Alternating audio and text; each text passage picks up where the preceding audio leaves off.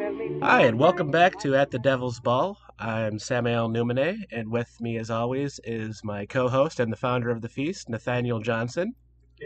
Baby, can you dig your He man? is a righteous man. So, yeah, we've got a great show, I think, today, because it's it's kind of tied for top spot. Alongside of it is my favorite King story and my favorite King miniseries. We're, of course, talking about 1994's The Stand. Broadcast May 8th through May 12th of 1994, and I don't know what else do we need to really say about it. I think this is like the roots for our horror generation, really. Yeah, you could compare it to Roots, sure. I think that would be kind of Oh, ridiculous. that's why But I like it. yeah. Well, In I that mean, in that it's a gigantic miniseries and kind of a watershed moment for horror fans, maybe of our age. You know, definitely, not definitely. Even obviously though not the it's cultural importance of Roots. even though I would kind of argue that it's scary as stuff. Obviously, I think we're talking about just parts 1 and 2. Yes. This is a 2-part episode. And we're probably going to run a little over our normal hour. On each, yeah. I think just because there's so much to talk Oh yeah, about. we could easily do an entire Um, month at the stand and still have more to we talk could about. absolutely But do that. we want to take Yeah. pity on you guys. Right. We don't want you to have to listen to like 7 hours of us talking about this one project. So, but yeah, I've got some vital All right, let's stats. go into it. Okay. So the book was obviously it was a book by Stephen King. Everybody pretty much knows that, I'm sure, especially if you're listening to this podcast. It was originally written in 1978, and King's publishers basically told him this book is way too long. It came in at I think 1,152 pages, and so they basically said that it would be way too expensive to print, not knowing if he would actually sell enough copies to make back the cost. This was actually only his 4th novel. He had been successful previously, but they were very regular-sized novels, so this was something huge for him. So it was published in like an 800-page version in 1978. In 1990, the unabridged version was released, and that was back to its 1,152 pages. Where I think King he added back those pages, did another edit on it, and he changed all the references to make it 1990 rather than 1978. So I think I think at the beginning, like Fran in the book, Fran's talking to her boyfriend. They're breaking up, and she like says like, "Oh, I'm gonna go see like a Joni Mitchell concert or something" in the original version. And then in the 1991, she's like the Thompson Twins. And then they updated that to REM or.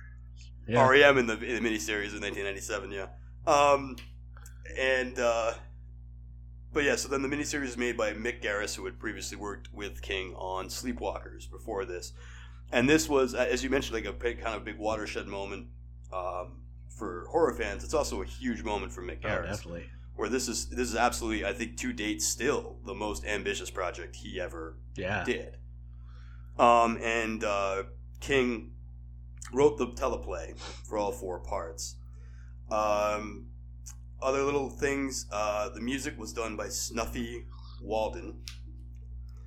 Was it Waldron? Anyway, he was a kind of a blues musician, so he does all that twangy, like down, down, down, down, down. I think, come on, all you got to hear is the first 2 chords of that, and you know what you're watching. Yeah, you know it's a stand. Yeah, it's pretty iconic at this point. And then Al Cooper and King himself wrote the "Baby, Can You Dig Your Man" song. Tell me, baby, can you dig your man? Which is a pretty catchy little song. It doesn't say who actually sang it, and I still wonder if it was Adam Stork who plays Larry. I want to say it is because you would have heard if somebody else sang it, so I feel like it probably was. Yeah, but he does sing later. Right. He sings in like part 3, I think. He's singing "Eve of Destruction." It's a good cover of it. Yeah, and he's actually good. Yeah.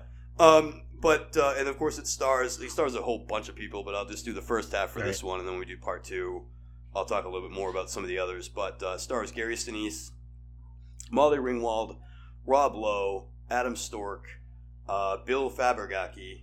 I think I'm saying. I can never remember if I say his name right, but he plays Tom Cullen. Nick Van Orton, I think is the name. Peter Van Norton, sorry. And then Cynthia Garris, Ray Walston as Glenn Bateman, and Rob Lowe. I mentioned him already, yeah. And Ruby Dee, of course, plays the titular, not titular, but incredibly important character of Mother Abigail. And Ozzie Davis as her husband as Judge. As Judge Ferris. Yeah, that's his name. But anyway, so yeah, that's mostly all the good guys, and there's bad guys in it as well. And then we have, in just part 1 and 2, we have some uncredited small roles from Ed Harris, Kathy Bates, and Kareem Abdul-Jabbar all pop up early on. In fact, and of course the plot of the story, particularly in part 1 and 2, is a super flu is built in a government lab, and it gets out and wipes out 99.9% of the population, and that's basically part 1. And then part 2, the dreams, focuses on everybody having dreams about one of two entities: the kindly old lady Mother Abigail, who is apparently a prophet for God, right, and the evil Randall Flagg, who wants people to come to Las Vegas and do some rather vague evil kick stuff. Shit up. We're not sure how. Yeah. Just kind of dicks in general, I guess. And so, I think that to get started on the conversation, I think this movie is actually very, very relevant today. Not only in just, in a bunch of different ways, but I think one, of course, we're in the middle of a pandemic. Yeah. And can't ignore that. In fact, I think when the pandemic started, it was like anybody who knew horror novels immediately was back to. It's the Stand. It's the Stand. Well, that was like my first profile picture after the shutdown was Larry sitting on the car singing "Eve of Destruction." Yeah, singing "Eve of Destruction." It sounds glib, but if you're a horror fan, that's just kind of the way you think about the world. Is like where you can plug in this movie or that movie. Well, it was so widespread that conversation was so widespread that King himself weighed in on it. Like he went on Twitter and said, like, look, I get it, but the super flu killed like 99.9% of everyone. Like, this disease is not going to do that. And then, of course, I think they went viral of a guy saying, "How would you know? Have you even read the book?" And like everybody once or twice, maybe collectively groaned, and we're like, "Yeah, you don't know who he is, do you?" The other one, and it's more prevalent, I think, in part 3 and 4, but there's a political allegory there, right, about Trump's America, and of course that's it was eerily prescient of a lot of things about Trump's America. In the first one, in the beginning, not so much, although there is the army trying to like keep everybody right, contained, and the government, acted like they know what they're doing, but they really kind of don't, and. Well, they deny. Yeah, and they're more interested in damage control. Yeah. Yeah, and it's funny too that this story is something I wrote down in my notes. There's no president mentioned. Right.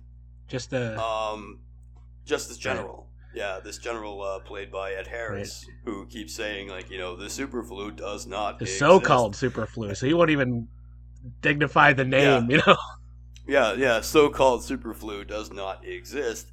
And people were like, "But what about all the people that are dying?" And he's like, "I don't know what you're talking about." And so there's a little bit of prescience towards this administration's handling of COVID-19, where initially, of course, at the beginning, he called it a hoax. Right. He who should not be named.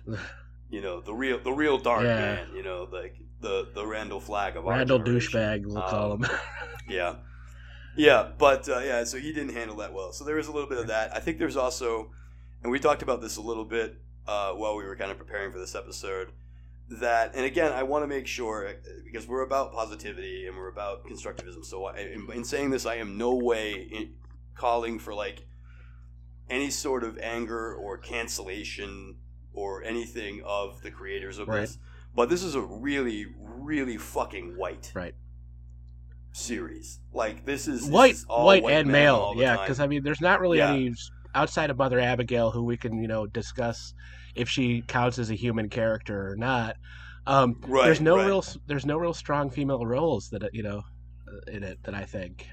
No, Fran's role is to basically be pregnant and B, Gary Sinise's love interest.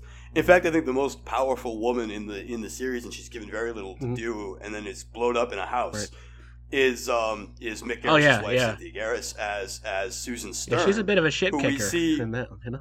Yeah, and we see that she's able to like take care of the power station and all that. But wait, but we'll talk about that when we get to part 3 and the social reconstruction.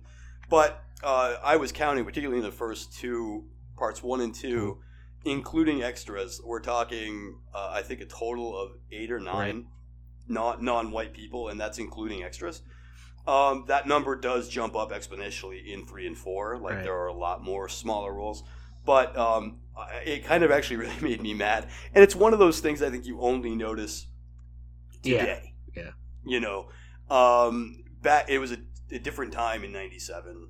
It was certainly a different time in 78 when King wrote the book. And so, was it in 94? 97 was The Shining. Yes, 94. 94, you're right. I apologize. Yes, 94 was when the miniseries came out. I think I'm still thinking of The Shining. That was 97. But yeah, 94. And so it's one of those things I think that nobody really thought about it. You know, there's just that continued. It's sort of that artifact of, you know, systemic racism and television. Yeah, and like that nobody intended. You hire black people or, you know, people of color for roles for those, and then everybody else gets the white roles. Even, you know, television at the time, you know, you had sitcoms and then you had black sitcoms, you know, and they were super popular, but, you know, there was still kind of a divide, you know. Was Friends on the air in 94? Because that was Friends came out later that year. Came out in the fall. Yeah, so there's like, you know, there's like the whitest show. But I mean, like, you know, the Cosby Show, Different World, you know, all that kind of stuff. They were starting to have more representation, but I think, especially in a show like this that's cast a lot with stage actors and, you know, character actors from TV, there's just such a bigger pool to draw from at the time of, you know, white people. And I don't think anybody had it in mind, you know, that we need to have more evenly distributed cast. The conversation of representation in media is really very much a modern one. And so, but I mean, like, I just felt that this needed to be kind of called out, being like, this is a very white male story.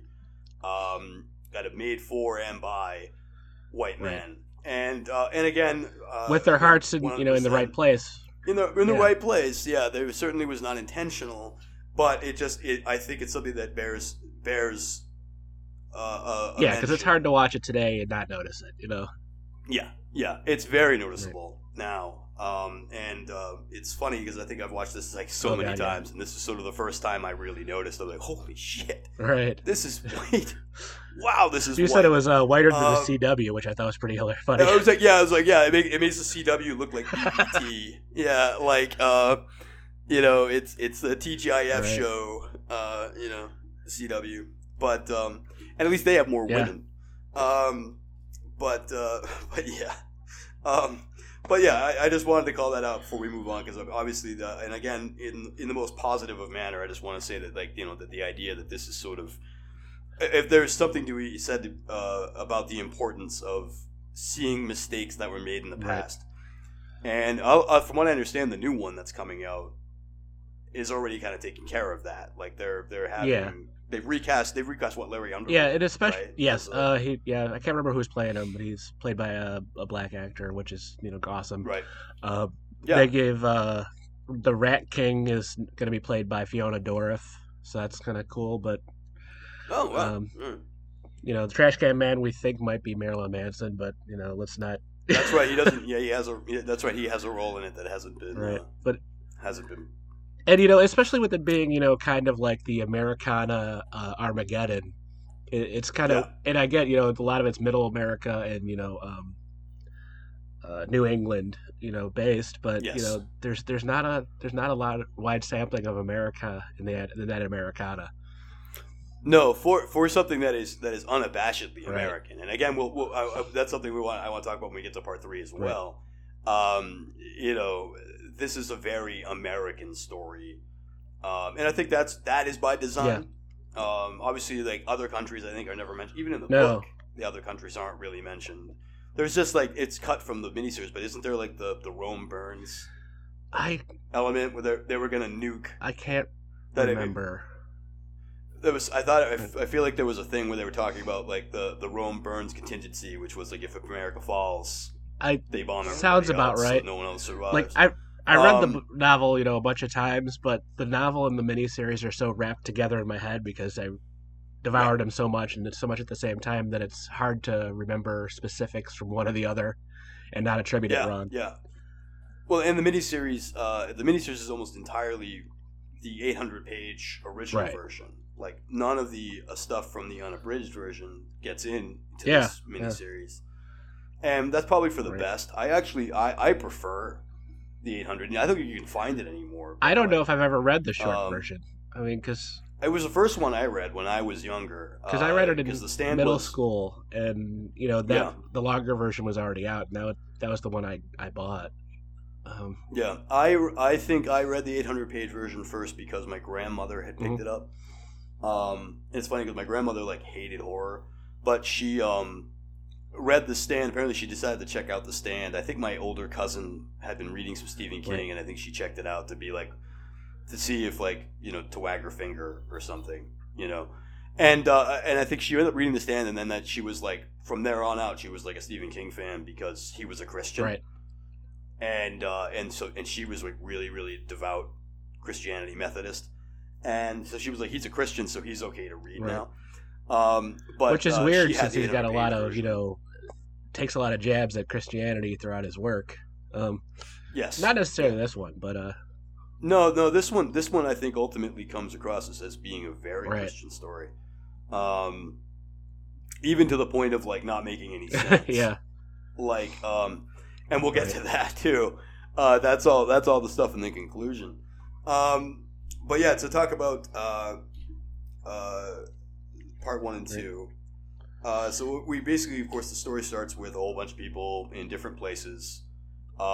Sort of Stu Redmond, it starts even before that with I think one of the strongest openings of a King movie I can think of. That's true. It starts with the lady hanging her laundry, outside the base, which is kind of the same shot from It, which is weird.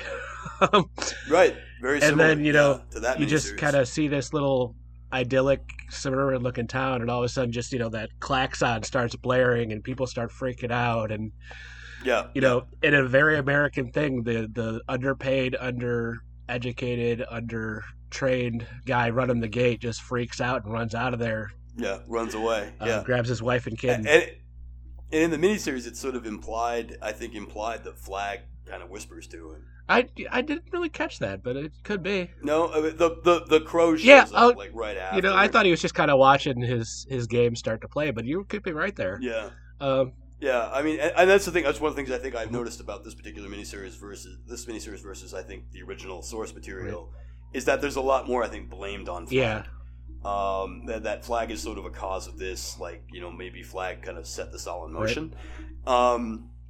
Which in the book, if memory serves, he doesn't even realize who he is. No, until about part of the way through it. Yeah, he's kind of an amnesiac at the beginning. Like he doesn't know what's up. And then he's like, I have magic powers now, and I can do stuff. Yeah, they kind of give in this version he just kind of just is there, and in the other one he kind of finds himself throughout the course of the first act of the novel. Yeah, but that opening with "Don't Fear the Reaper" and just watching everybody dead, right in the middle of playing table tennis or serving broccoli and cheese, or what a goddamn great opening that is. It's a very great opening, and they talk about in the commentary they had to fight for some of that too. ABC had no dead people with eyes. Yeah, that picture of that girl at her desk, that the title comes over. Wow, that's chilling stuff, especially for TV. Yeah, at the it's time. really chilling. Yeah. But yeah, so yes, that's a very great opening. But our sort of linchpin character, the guy who represents the audience, is sort of Stu Redmond, played by Gary Sinise, who was actually something of an unknown at the time. Yeah, this was the same year he did Forrest Gump, but this came out first, so it was like a big year for him. Yeah, he had previously done Of Mice and Men. Right, yeah, and that was a big deal. I think and Ray Walston was in that with him. Yeah. Yeah, and Ray Walston's awesome in this. Glenn Bateman, I think, is without a doubt my favorite. Absolutely. Character. But, and we'll talk about him a little bit later. But Stu has, I think there's an argument to be made, particularly in part 1 and part 2, and I know the book is similar, where everybody seems to have one of two answers to what the scariest part of part 1 and part 2 is, or maybe in general the entire thing. And and the argument seems to be between Stu and the Center for Disease Control, because he finds Campion with his buddies at Hap's gas station, and the government comes and grabs him and all of his neighbors and they whisk him off. Alf's dad comes and steals him. Yeah, Alf's dad, exactly. Really, but that's a joke for the older fans. yeah, if you know what Alf is, bro, you know. Take an ibuprofen before you go to bed if you know who Alf is. Yeah, exactly. Yeah, your back probably hurts. But yeah, that scene is usually talked about as being one of the scariest parts, and to my mind, it is. I think that what Stu goes through is the scariest thing probably in his entire miniseries. Yeah, especially since he's caged and has absolutely no control, and none. They set him up as our lead character and our identification character really well and really fast at the beginning, because otherwise that wouldn't work so well. He's a lab rat. They basically say it a couple times to his face. You're a lab rat. Yeah. And that's they bring in the guinea pig. Yeah.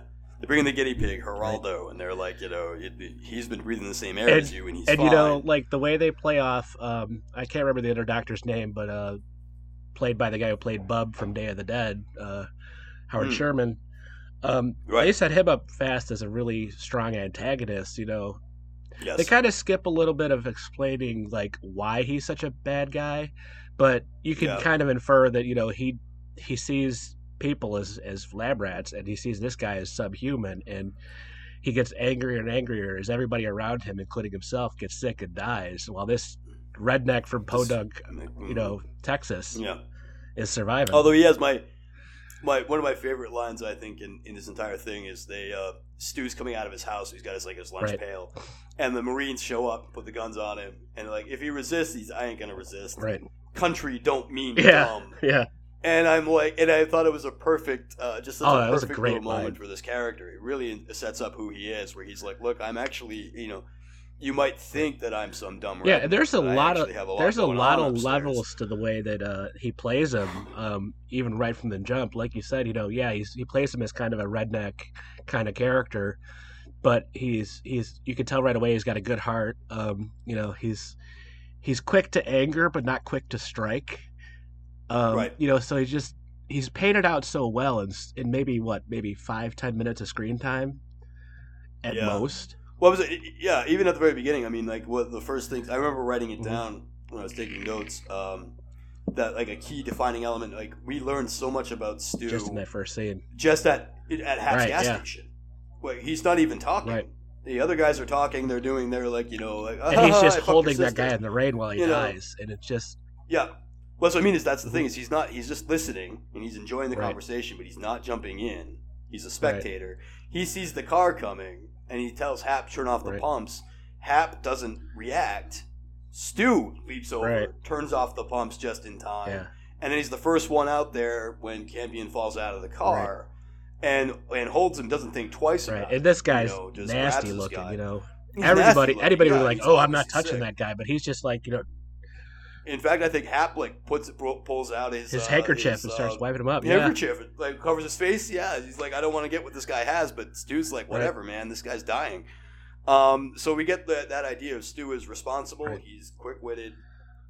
He's good in a crisis, and he's not selfish at all. I mean, really, and not selfish at all. No, he's a very, very, very, very selfless. If you were gonna, tell me to sit in a room and you got 10 minutes to come up with, a very American character that's entirely positive, I'd probably sketch out, something close to what ended up as Stu Redman. Yeah, and played with such dignity and intelligence by Gary Sinise. Like, it's absolutely, it's probably the best performance of this entire miniseries. It's the performance of his that I always think of when I think of him, and that's where I got a huge boner for his acting. Was to see him in this. Yeah, right. Everybody else is Forrest Gump. I didn't care for that movie, but he was great in it. But this is what I think of when I think of him. Definitely. And I bet that's probably true of a Oh, lot of yeah, horror definitely. fans. Is that like if you say Gary Right. Sinise, they think of Stu Redman. Yeah. And it's a very signature role for him. But yeah, so we have this idea of the end of the world. And there's a lot going on there too that I think King is directly inferring. Like there's a little bit of that. And the thing is, I think one of the things that works about this, why it's so, I think, timeless, is it pulls together all these different sort of subgenres of apocalypse. You know, there's a little bit of zombie apocalypse in this. You know, we got sick people acting really fucking weird and like crazy and deranged. You got the natural disaster movie. Right. You got the collapse of civilization. We see riot scenes. We see people. And shooting it's each one of other. the few Armageddon movies that don't skip over that section.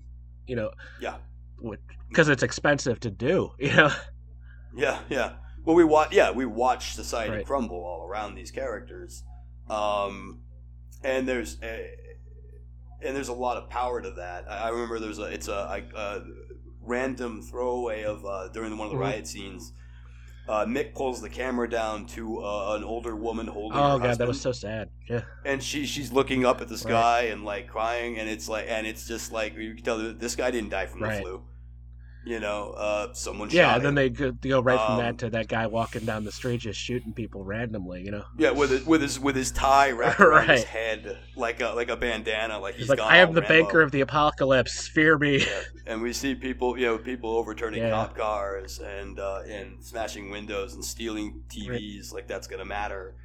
I mean, you said like a lot of this is relevant today, especially relevant today. But, you know, a lot of the stuff that he does in this, you know, King does in this, and, you know, The Dead Zone is kind of the same way. I think he taps into, like, you know, the subconscious of America's psyche in a way that's kind of evergreen.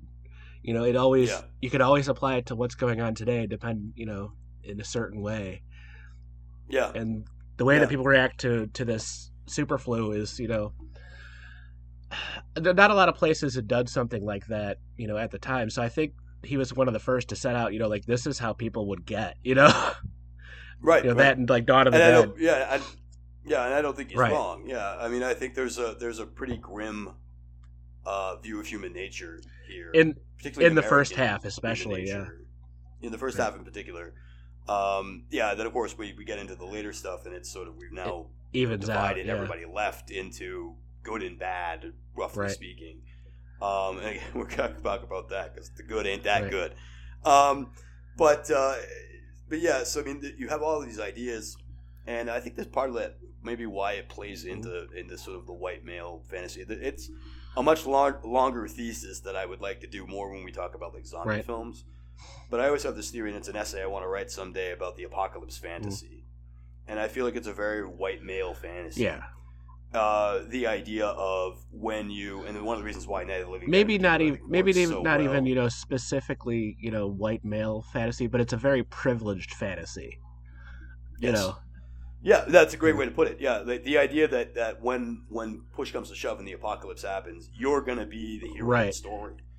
You're going to take care of it. When you look at a story like The Stand and realize you're probably dead. Like I remember at the beginning, and I don't want to tie it to like COVID all the time, but you know, at the beginning of all this stuff, I had some friends that I knew that were saying, well, good, you know, we need a good plague, or, you know, this, that, or the other. It's like, you don't seem to understand that whenever this shit happens, it's not the people at the top who take the hit. It's always the little guy. It's always the least of us, the people that are in danger already.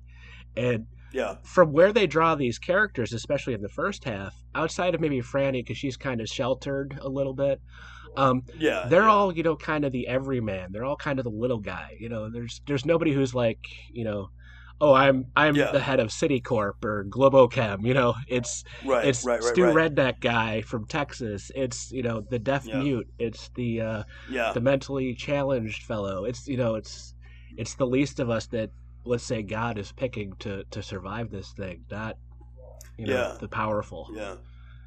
Yeah, and that's an interesting element too of the choice, and we'll move on to that because I definitely have that written down. Like God picking who lives and who dies here, but yeah, you're right. But I mean, the idea behind the apocalypse fantasy is like you're going to be the hero, and one of the reasons why I think like Night of the Living Dead in particular works so well is because it challenges that to be like the black guy's the hero, and And the guy, and so for me, the like, loud and white guy that would normally be the lead is the asshole of the film. Even yes, yeah, even yeah, if he was right, the cellar is the safest place. He was a dick right, about right. it. He's a Yeah. great dick about it. But that's what I mean is the stand is, and to your point, like that's the idea, like that you ultimately, uh, and that's sort of what I was like kind of talking about was the idea of like your dad Right. in this Oh fantasy. my God, yeah. Like there's Once you and I are not once alive my in the once stand. my sleep pills and my depression pills run out, I'm screwed, man. It's Yeah, right.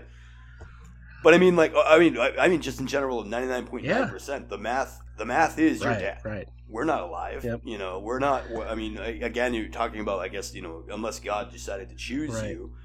But and it's something that's only touched upon in the plague elements of this particular film miniseries, of like everybody is Right. dead. Even if you're alive, everyone else Yeah. is dead. Like mathematically speaking, if Superflu hit tomorrow, maybe there's that like 1 in a million shot that you're alive or I'm alive, but not both. Yeah, like New York is a big part of that, and we only see like Yeah. 2 people from New York who lived through it. Yep. Fran and Harold both lived, but I think there was a little more of divine providence at play to keep both of them alive in that small town. But statistically and that's speaking, it should be nobody from that town or one person at most. Well, Harold points Right. that out in a scene where he says like the odds of 2 Oh, people that from scene! the same place. That scene. Yeah. Yeah. I do not like that scene. No. It's I don't like Harold Lauder, and every time I read No. the book or watch the movie, I hate him a little bit more than I did the time before. I Yeah. think when I first read it as a kid, I kind of identified a little bit with him because I'm like, this is the geeky smart kid, and as I'm Right. reading, I'm like, oh, this guy is the worst. And Yes. nowadays, going back to the way we see things differently these days, I mean, he's an incel. Guys, He's he's an absolutely incel. an incel. Yeah. He's the first. He's Yeah. the first. They didn't have a incel. word for it Yeah. at the time, but King knew what it was Yeah. when he saw it. Yeah, exactly. I mean, like, and yeah, And he's the first time I saw that scene where after he helps Franny marry Bob Kelso, and yeah. and I can't not see it now too. Every time I watch Yeah. this, I'm like, oh, it's Bob Kelso. talk about rage on that guy, because that guy was the Yeah. sweetest man on earth He's- in this, and just plays the sweetest man on earth, also the biggest bad guy on earth on Scrubs from time to time. Right. I do think that if there's any character in, particularly in part 1, that dies from the flu, Right.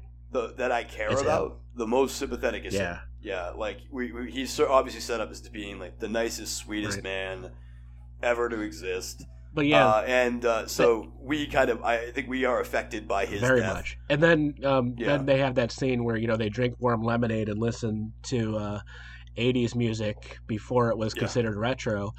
Yeah. When I first saw that scene, I'm like, oh, this is a very sweet and romantic scene, between these two. But nowadays, when I watch it, I'm like, he's trying to slide up on her. That is gross. Yeah. You're like, Well, he she's- has that awkward moment. I mean, she obviously goes to him for Right. comfort, and he has that moment of like, what should I do Right. with this? And I think he strokes her hair. Yeah, or but you can something. I see think in his ultimately- performance, that he's like thinking, should I push this? Should I? And that Right. right there tells you all you need to know about the character, because he's still not thinking of her as this Franny who's going through a very difficult time. He's thinking of Franny. I've been wanting to be with her since I was 9. Last man on Right. earth. Yeah. And that's just gross. it's it is. It's, very it's gross. dehumanizing It's very towards gross. her, and I think, like I said, I think that's on purpose, and I think that shows everything you need to Oh, know about absolutely. his character going forward. Absolutely. Yeah. I feel like I remember at least in the movie, I was gonna save Harold Lauder for part 2, but I guess we're talking about it. I seem to remember in the book though, he actually had a little bit more sympathy early on. Yeah, a little bit. Like, and there was the idea that Harold Lauder is a tragedy Right. more than just a dick. In this, he's played more that- closely to just being a dick. Yeah, but Yeah, he's pretty much I mean, when he betrays everybody in part 3, no one's surprised. It's not a shock to the viewer. Like, how Right. what? Harold's a bad guy? Like, he's obviously been an asshole the whole fucking time. well, But I feel like in the book, it's like he's overweight Yeah. in the book. he's and, pimply faced. and pimply. They did the pimples at Yeah, first and and- they cleared it up a little bit later, but Yeah. obviously. Well, that's the idea. Is that supposedly while during the journey to Boulder, he loses like 50 pounds. He's actually like grows 2 inches. Yeah, his like he's actually puberty turning kicked into, like, in. a little bit of a handsome guy. And there's that tragedy of if only he had just gotten over it. Right. Moved past he his could never- damage. Yeah, could never get over being bullied. He could never get over being rejected by Right. Fran. But I mean, in this, and we'll talk again. We're going to talk about the social reconstruction in Boulder. I keep referencing it. There's a lot I want to say. I'm holding on to it. I'm holding on to it because part 2, it's going to be like 40 fucking minutes. But I think he actually has something of a valid complaint. Oh, definitely. Of being left off the list, particularly in the book, because if memory serves, he's doing a whole bunch of really, really smart stuff in the book. Like there's it's been forever since I've read the damn thing, but isn't there a whole thing that Larry ends up following? Larry's group following Stu's group, and he's like, Harold Lauder's a fucking genius. I can't wait to meet this guy. And then he meets Harold Lauder and he finds out he's sort of like this maladjusted asshole. And Larry's like disappointed. And that's another thing going back to the apocalypse fantasies is like, if you're not a physically fit guy or, a particularly, athletic person, you can always go, well, I'm pretty smart. I can help you guys, get clean water. And look how much it helps Harold. It helped the people around him for sure. And then it harmed the people around him because, we'll talk about that later, but even that's not going to necessarily save you if 99% of the population is gone. I feel like that's you hit the nail on the head where you're like, I hate that character, and I think part of the reason why you hate that character and why I hate that character is it is us. Well, that's what I said the first time I read it. When we were 17, when I was like 12 or 13 when I first read it, that's I identified with them at first, and then the further I get away from that point, the further I realize how much of a little bastard I was at the time, and how much I hate myself for it, and I hate him more for it every time because of that, Yeah, I watch this now, and I'm thinking about like the girl that I had, one of my best friends in high school. I was totally in love with, and I was like, shit, I did shit like that. Yeah. Like, my God, what an asshole I was. What the fuck was I thinking? Because I was Harold Lauder. I was like, I couldn't get that chip off my shoulder when I was 17. Yeah, and I was just mad at the world for what the world had done to me, but never took responsibility for it. I hate that all these other guys are better looking than me, and the girl I'm in love with won't love me back, and why won't she love me back? I'm obviously will be the best man for her. And we still see that today, except the incel thing. And that's the thing with incels. I'm not saying I was ever an incel or you were ever an incel, but the part of the male psyche. I think there's a part of the male psyche that has a little bit of that in there, and that's why it took on. It's just you get these kind of moments of rage or feeling like you're owed something you're not or whatever. Right. And it's hard stuff to deal with in yourself, and it's hard stuff to watch somebody else do. Yeah, and that's and again I would like to think that. We've improved. Obviously you're married. I'm ostensibly married by. We've improved and we try to improve. Right. And the thing is now that we can see that behavior, and then you realize there's how many guys out there aren't getting that behavior. Right. And I think it's only fair that when we call out the failings of say media or the way things are written or characters that are written in a certain way, that I think we should, be able to notice that in ourselves, the part of ourselves that are in that, as well. Absolutely. And I think that's Harold's value. I think is to challenge us to be like and like I said, that apocalypse fantasy. And he's challenging. King is challenging himself in that because he makes him. He's the Stephen King character, really. Yeah, he really and he is. talks about him as being, a shitty writer that probably writes in the second person, in the book. Right. And I'm like, oh, you just burned yourself so good, King. Yeah. I think he talks about that on the commentary too. He talks about how he had written a shitty poem when he was 17 that got published in a magazine. And that's what makes, I think, King an exceptional writer is, not necessarily his prose or anything like that, is his ability to see people and to see Mhm. human nature and even recognize that in himself. And I think that's why a lot of his work has remained important Yeah, outside of the straight awesome definitely. horror stuff that he does. Right. And to the Stand is interesting, I think, because I don't even know if it necessarily completely qualifies as actually a horror story. It's there are horror Right. elements, particularly in part one. I said part one's sort of a horror Yeah. movie, and then the rest of it's sort of like this drama, Right.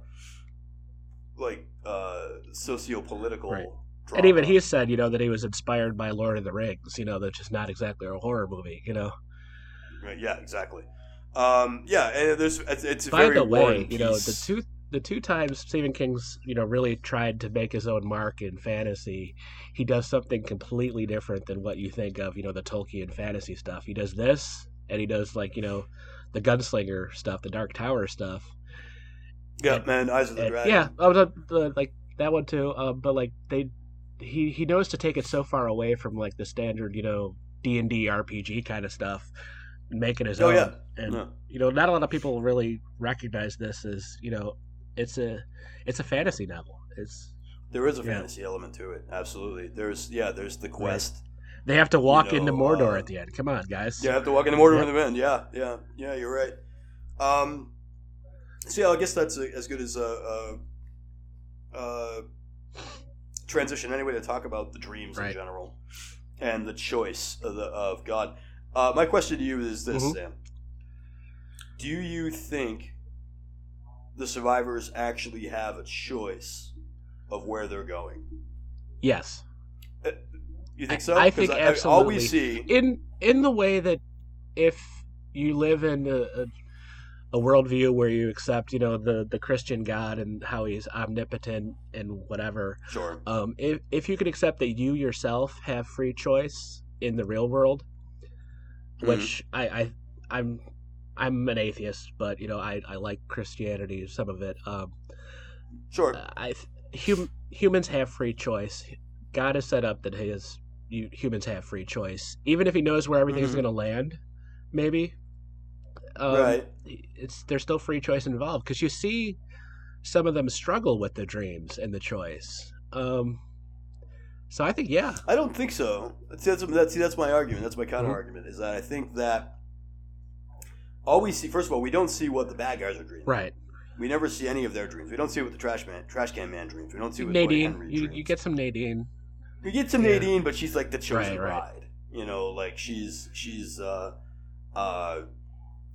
that's she's Okay, well that's let what I me mean. let me There's ask no you choice- this. There's no Let me choice ask you there. this. Do you think that the people who followed Flag had a choice?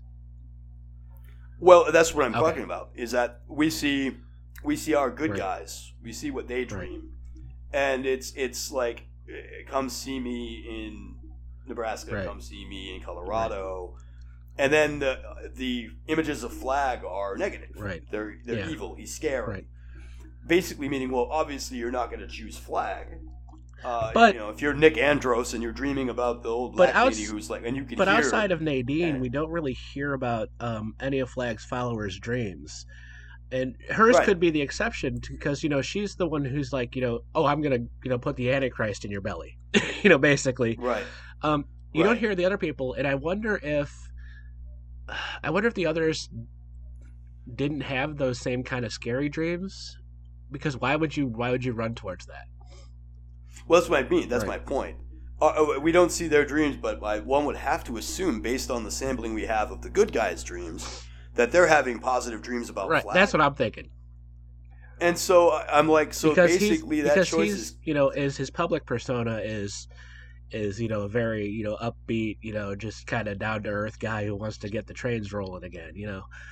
Right, but that's what I mean. Is I don't think there's really a choice there. I feel like you're predisposed to have dreams about Mother Abigail, or you're predisposed to have dreams about Flag. I don't think you're getting a call. I mean, I guess the only choice you really could make is whether or not you want to go or not. Right. And Well, and, that's where the crux of the choice is. I mean, you're not gonna, yeah, they don't even have a choice whether they're going to get the dreams or not, but you can ignore yeah. them. I think a suppose. lot of them, fell upon, especially in the miniseries, it felt like some of them just fell upon, well, let's just go here because where else are we going to go? Right. And, like, this is the only glimmer of hope we see that maybe this is real.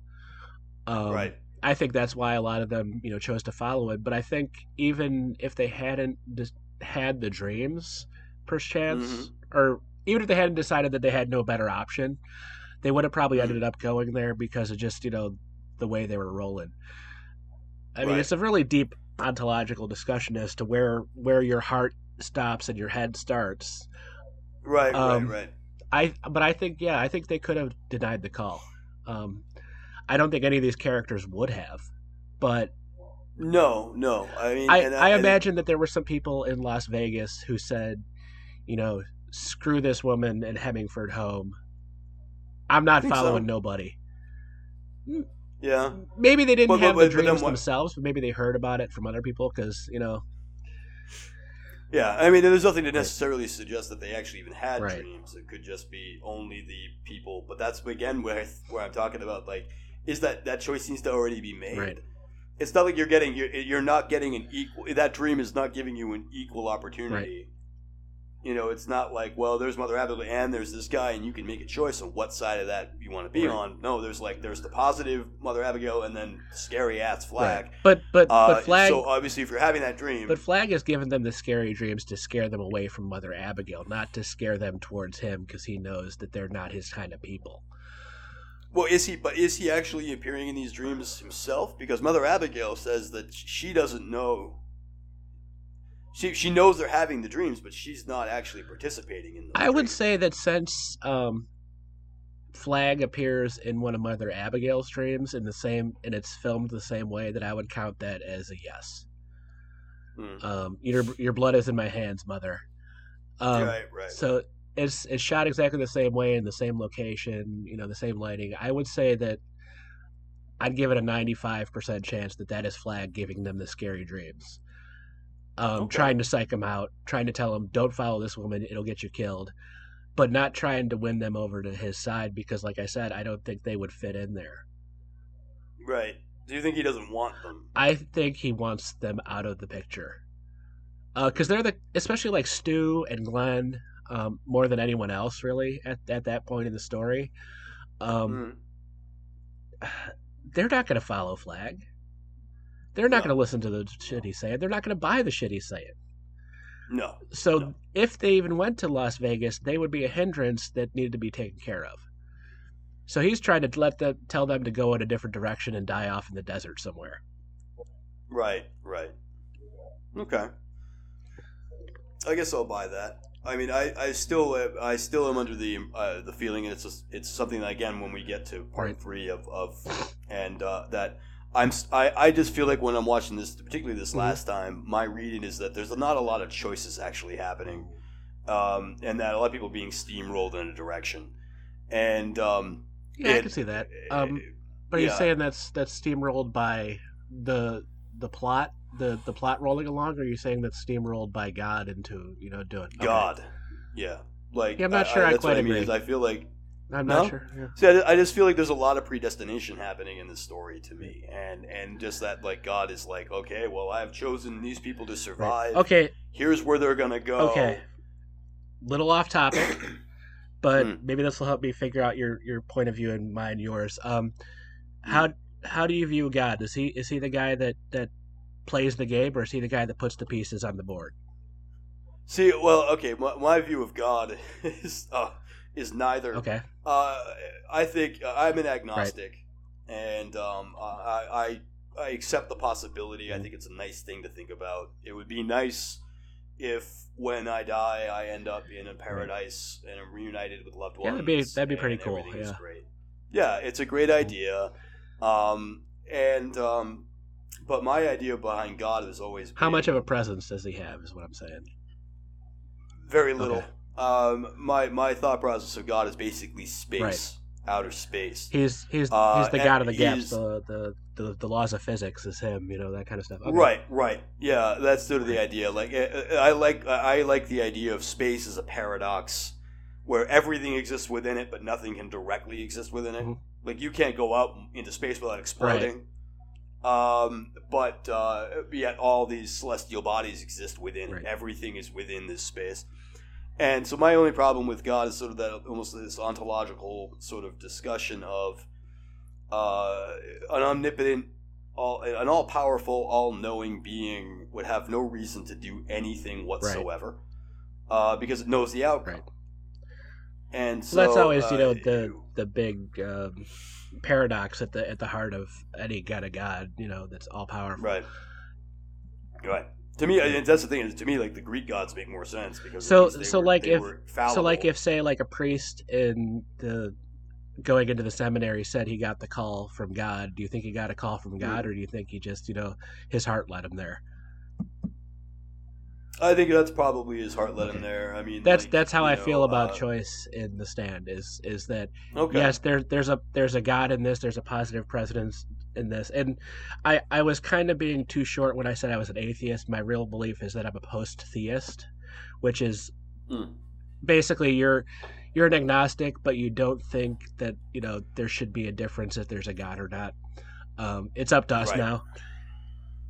Sure. But I think they had a choice. I don't think they were ever going to choose any different, but there's still that choice. They still made choices day to day that got them there. They still met people and did things day to day that led them to that. Yeah, there was a big push from God and Mother Abigail at the beginning to get them on their path. Right. They didn't have any more dreams once they got to Boulder. They didn't have anybody else saying, okay, this is what you do next. They had to figure that shit out on their own, mostly until Mother Abigail came back, but we'll get to that later. We'll get to that, yeah. There's something very troubling about all that. Maybe it's just my personal preference, but I can't wrap my head around a story where the characters don't have a choice to do what they do. I don't agree with that kind of storytelling, personally, and I just can't wrap my head around it. Right. I mean, I'd rather believe that they have a choice, but I just feel like that the deck seems sort of stacked. Very stacked. Very stacked in that respect. Like, but who's stacking what in the deck? Because Flag kind of let this thing loose. Well, I mean, we're gonna talk about the what I think is absolutely a really terrible ending anyway to this whole story. And it's something I'm just talking about it, like even in the first, my notes for 3 and 4. Even in the first two parts, who's stacking the deck where? Because, like you said, the crows outside that facility where the thing was first met. Right. Obviously, God isn't the person who put the kind of things into men's hearts that made them create this bug in the first place. Are we sure about that? We're talking about an Old Testament God. If it was that killed everybody with a flood. That was in the Bible. That was Flag all the way through. In my opinion, yeah.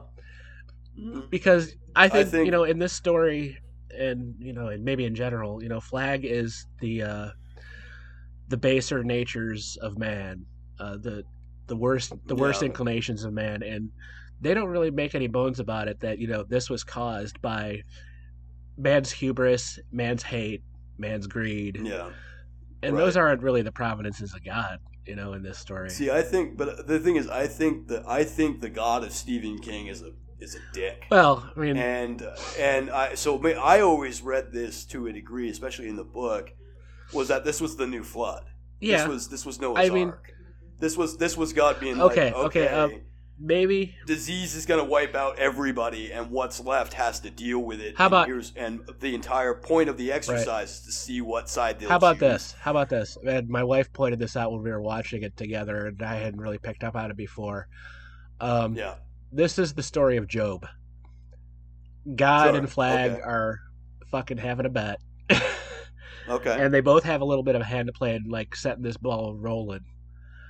Uh-huh. So maybe it's somewhere in the middle. Maybe we're both a little bit off base on it, Maybe I actually I would accept the Job allegory here as well. I'm going to make the worst possible thing happen and see what these decent people. But the parts of men's hearts that led to the creation of this thing are the parts of that's hearts that Randall Flagg is going after. Is basically my point.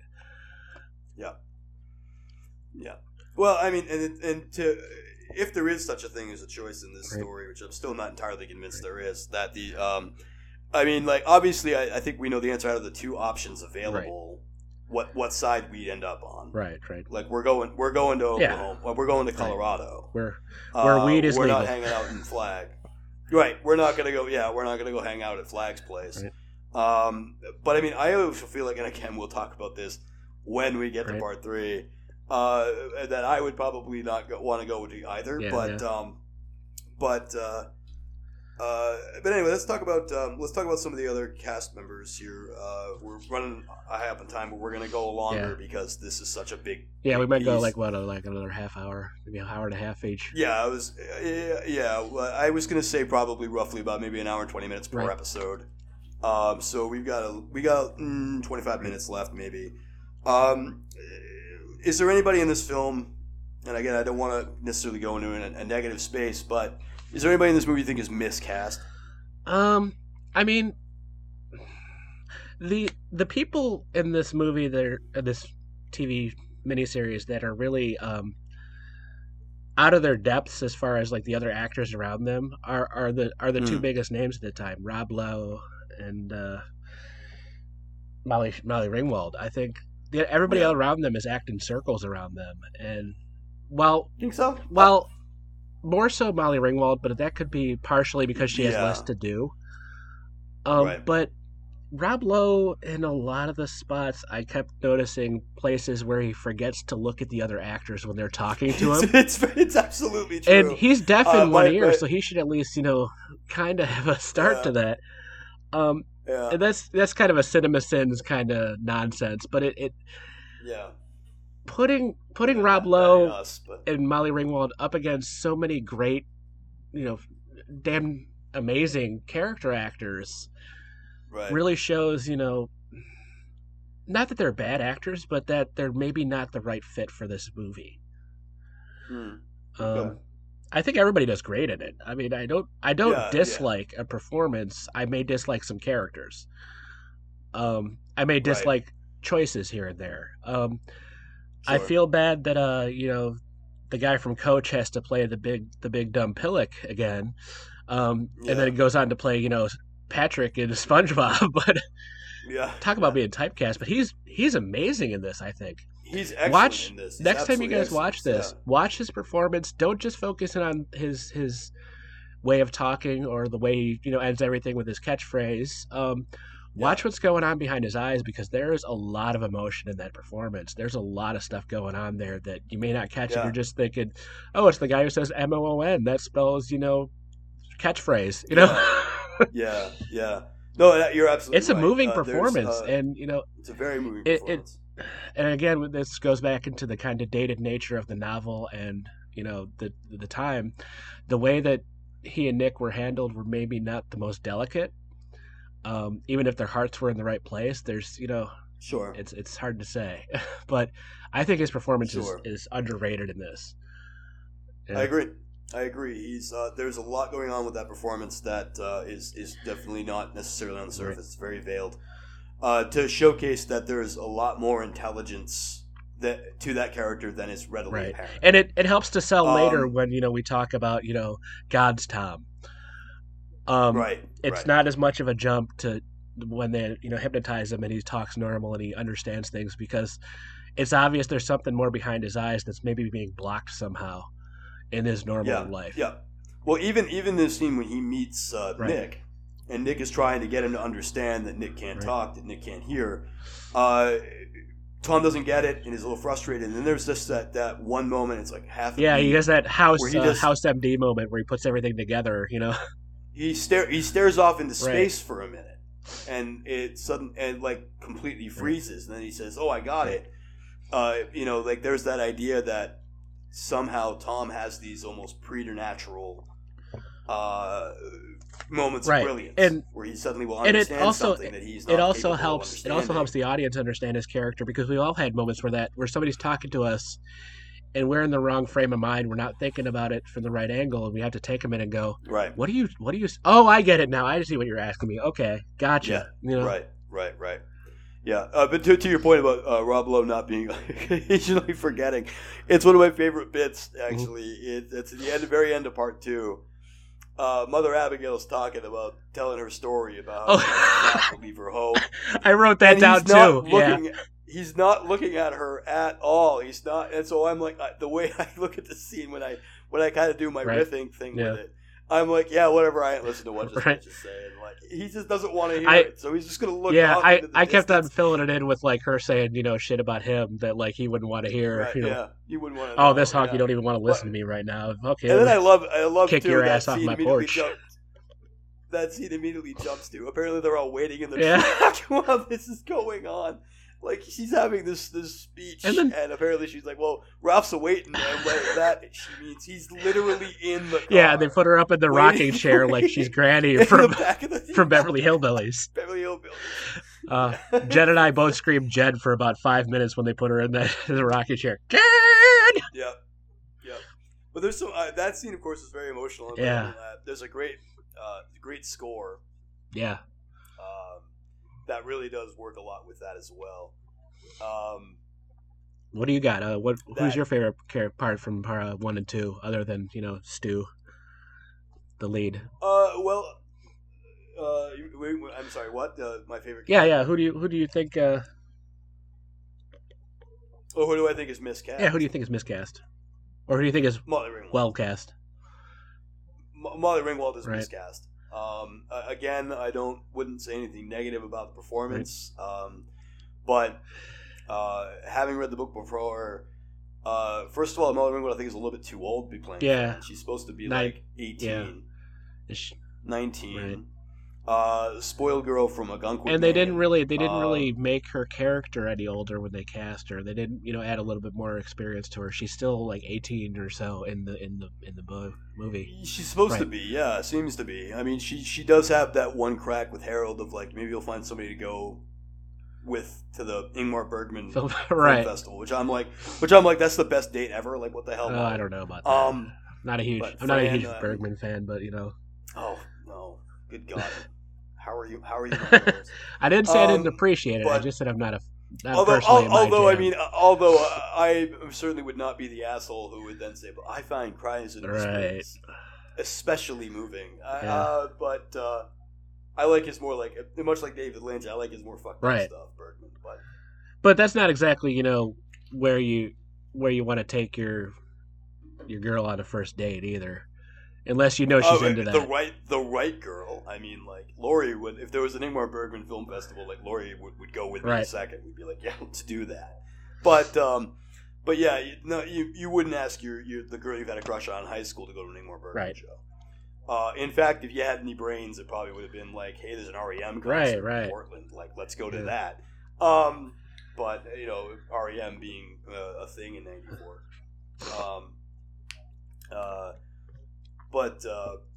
But yeah, I mean, I think that she's a little bit miscast. I think that I think you're right. Much like most of the female roles in this particular film, there's not a lot for them Right. to do. A lot. And there's not a lot for Fran to do in the book Right. either. Fran's kind of just there for the most part. Although there is that in the unabridged version, there's that big like action sequence with the bicycle gang, Right. Right, the slave traders. Oh yeah, I forgot about And, that. She's Yeah. helpful. She's helpful there. I think like everybody takes up Right. arms and, And actually that's helps out. and that's but, part of the problem. Like they had, even at a 4-part miniseries, they had to cut so much out of this book that everybody gets a little less to do. Everybody gets a little less flesh on the Yeah. bones, and it's Yeah. going to be the characters that started off with the least that end up with the least. right. And unfortunately, that was But a I lot mean, of the female I think- characters, that got hit the hardest on that.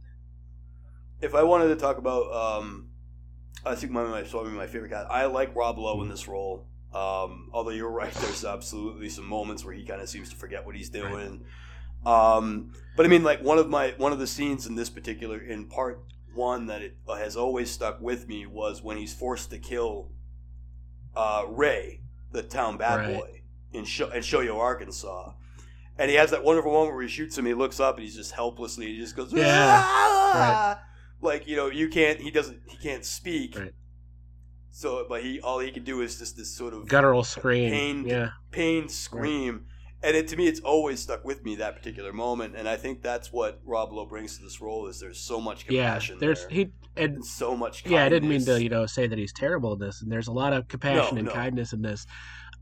I don't know. It's not who I would have picked for the role. No. I'm not sure who I Okay. would have, but Well, in the commentary, they talk about Rob Lowe was originally wanted for Underwood, Ray right. Underwood. yeah. Yeah, and they chose him for Nick Andros I don't- instead. to challenge him a little bit, I guess, to be like, let's have him play somebody different than what he would normally play. Right. And yeah, they probably had to sell that to the executives because like, you want Rob Lowe and he's not allowed to talk or anything. What are you high? You know? Yeah, right. But I mean, I would say besides obviously Gary Sinise and Ray Walston, who we'll obviously definitely get into more in part 2, I think, because his most powerful scenes are in part 3 and 4. Yeah, he barely even shows up until near the end of part 2. Yeah, mid part 2, Stu meets him. But I want to talk about Adam Stork as Larry Underwood. I think he's great as Larry Underwood, and plays I think he really does play the internal. It doesn't get played up as much in the miniseries, like you said. Like everybody has less to do here because of the nature of the beast, because it's a miniseries. But because I know Larry's arc in The Stand is like another book, just like what we were talking a little bit about it, where every single time I think I read it, I sort of gravitate towards a different character each time of who I relate to. And Larry was one that I remember one of the last times I read it that I really started kind of feeling Larry Underwood, like really started understanding. I've never really clicked with him, so I might have to check that out next time I read the book. Well, it's the selfish douchebag who suddenly realizes that he's wasted his life. Yeah. And of course, there's the tragedy of big success comes right as the world ends. But it wasn't even. I don't even know. I feel like if the world hadn't ended, he would have been a one-hit wonder. First of all. Yeah, I don't think he was. Yeah, I don't think they make it obvious that it wasn't. His success wasn't really necessarily his success or at what he was meant to be doing. As awful as the lines were, "You sound black," and that brown sound sure goes brown around. Sound, dude, get around. Wow, that just Anyways, but it's true because he's doing he's trying to do soul music. He's trying to appropriate that to make something of himself. So I don't know. It does suck that he gets his hit single and then all of a sudden the world ends. Yeah. Well, I wrote down in my notes when I was particularly when I was noticing how white all this was. I wrote down that brown sound sure do get around, but not in this one. No. There's not a lot of black people around. Which is sad because the two best actors in this whole thing are Ozzie Davis and Ruby Dee. Yeah, and Ruby Dee. And they give Ruby Dee a lot to do, but it's not exactly a nuanced character. No. Well, a little bit. To a degree, I think it is. Yeah. I think Ruby Dee's performance is really quite fantastic. Oh, absolutely. And a very moving character, I think. Even if it's manipulative, I think she's a very moving character. And I think, but she's equal parts manipulative and manipulated because she's the direct contact for God, basically. Oh, I mean manipulative in terms of emotion. Oh yeah, okay. I gotcha. Within the story. Oh, okay, I thought you meant she was manipulating people around her, which she kind of is, but she's talking for someone else. What I mean is like she's manipulative in the sense of like she enforces a certain level of sympathy and from the audience. Right. Like it's like she's so virtuous. Right. And so kindly and old and sweet, and that we don't have a choice but to like her, and we don't really need to understand her to like her. And of a story that's filled with so many archetypes. I don't want to say tropes because that makes it sound worse than it is. But all these characters are their own little archetypes, and she might be the most archetypical of them all, other than Flag. Yes. Yeah. There's not really a whole lot more to her as a character than what she's doing for the plot and what she represents for the plot. You never really get a sense of like, if this wasn't happening, if this wasn't the end of the world, what kind of conversation would she have at the grocery store? Right. That kind of thing. Well, I mean, I think we can guess that, but it would just be like, right. God. Yeah. Maybe. Yeah. But, I mean, we certainly don't get the impression that the God thing is new. Right. Like, I suppose it could be. We don't want to know too much about the background. No, I feel like she was always a godly woman. Maybe as she got older, her connection grew stronger, especially after, in the book they talk about how her whole family is dead or moved away. They've lost bits after bits of their farm over the years to the banks, this, that, and the other. So much like how she goes, on her wilderness retreat at the end, she's been living her whole life stripping more and more away from her worldly self until all that's left really is her conduit to the higher power. At least that's how I came at the character, right? Sure. But she still bakes her own bread, so props to her. I can't do that. She's 106 years old. Yeah, I can't. I love the probably the only real moment I think that really truly humanizes Mother Abigail in a very realistic way is she comes out of the outhouse. Oh, in one scene, and she's like, "Thank you, Lord, the prunes did the trick," and I'm like, "That's pleasant." But there's quite a few of them, I think. She does show, actual delight and happiness, and in the second half, she shows some second guessing and kind of questioning herself. I mean, the best of the dreams, I think, was the one with Nick. Because and it's a little cheesy in the way it's done, but I can hear, I can talk. Yeah, I can. She's talk. Like, she's delighted. She's like, yes, Nick, you can. Yeah. And she's not. That could come off as patronizing really easily. And no, it's like you're showing your grandma you can do a backflip, and she's just happy as the world. Happy that you can do it. Yeah. But back to Larry. I think one of the things that's actually really works for him, particularly as a character, it's not in the movie, but there's the whole he breaks everything he touches, like he destroys every relationship he's ever been in. They kind of shorthanded that a little bit when he went to see his mother in part one. They kind of his mother. Yeah, you got what you needed to know about him as a person from that. Right. I'm only here. I'm not here to visit you because I love you, Ma. I'm here to visit you because I'm hiding out from loan sharks. And I don't, and the way his mother plays it is great too, because you instantly understand why he turned out the way he did. Maybe not as much of a a user of other people, but I mean, his mother tears him down immediately, without hesitation. Well, I think she's calling out what a prick he is. But it's not. It's done with. There's love there, but there's disappointment. I don't know. I didn't catch a whole lot of love at first. There's a lot of disappointment. There's a lot of. It seems like she resents him a lot. Yeah. So growing up in that, because I don't feel like she was a particularly warm woman. So he had to. No, maybe you might be right. I don't know. But I remember he had the book one of the Stephen King mantra lines: "You ain't no nice guy." Right, yeah. And that kept coming up in him, and the idea that he undergoes that growth. Right. It's also in the book. Remember, so he has his own little entourage by the end of. Yes. By the time he gets to Boulder, versus in this where he doesn't. And he's been a solo agent the whole time. Yeah, we were talking, about how everybody got stuff trimmed away from their parts, and I think out of all of them, maybe Larry is the least served by that, because there's a jump between douchebag Larry and good guy Larry that is never really seen on screen. No. In fact, just happens between episodes. We see him with. Yeah, we see him with Lucy, meeting Lucy and Joe, I think, at the end of part 2. And when we jump to part 3, he's already in Boulder. Like, we don't see what trials and tribulations he went through as he moved across the country. But we skipped over the entire character turn from basically realizing that his selfish ways are what's holding him back, and becoming the good guy. And he becomes, and it also makes sense. Again, we'll talk about the Boulder Free Zone next time, but like why he's in that list in general, and why. When people are asked to vote on this particular group, why Larry's name is on there and why people have no problem voting for Larry. Because in the book, he was the leader. Right. He had a group of like 15 people that he brought with him that respected him and that he cared about, protected them, and he led them. Yeah, and he learned to love them. He learned to love Lucy. He learned to love this kid.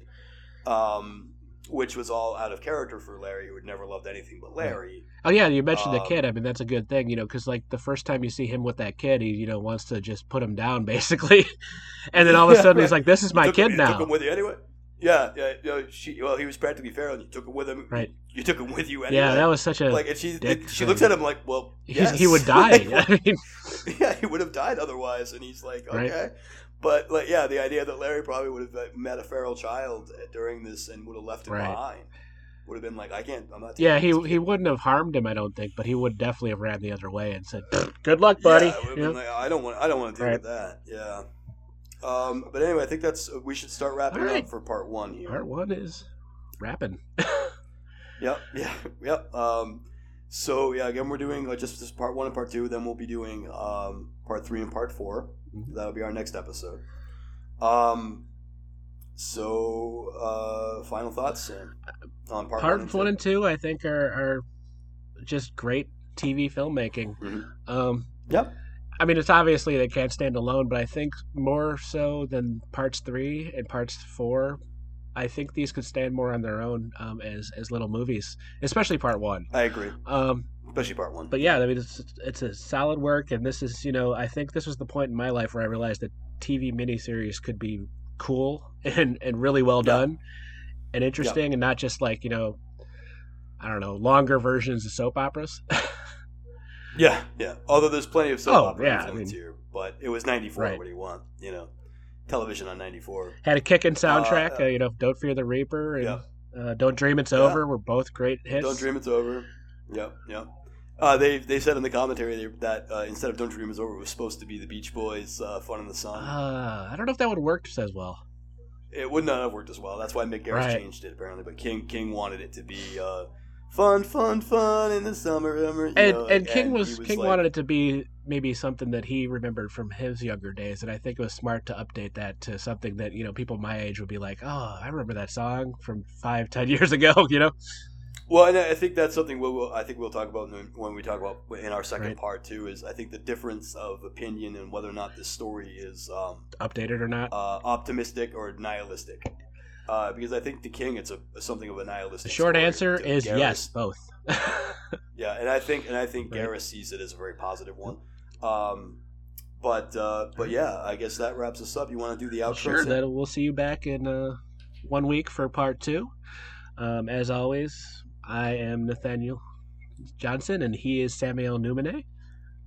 We're switching it up now. I don't know. I started to outro you by myself, so whatever. Anyways, you guys want to keep positive, keep it constructive, do it with love. We love you guys. Please come back for part 2. Absolutely. Love yourselves and love your horror. Thank you very much and have a great night. Namaste. Dancing with the devil, oh, the sassy devil, dancing at the devil's door.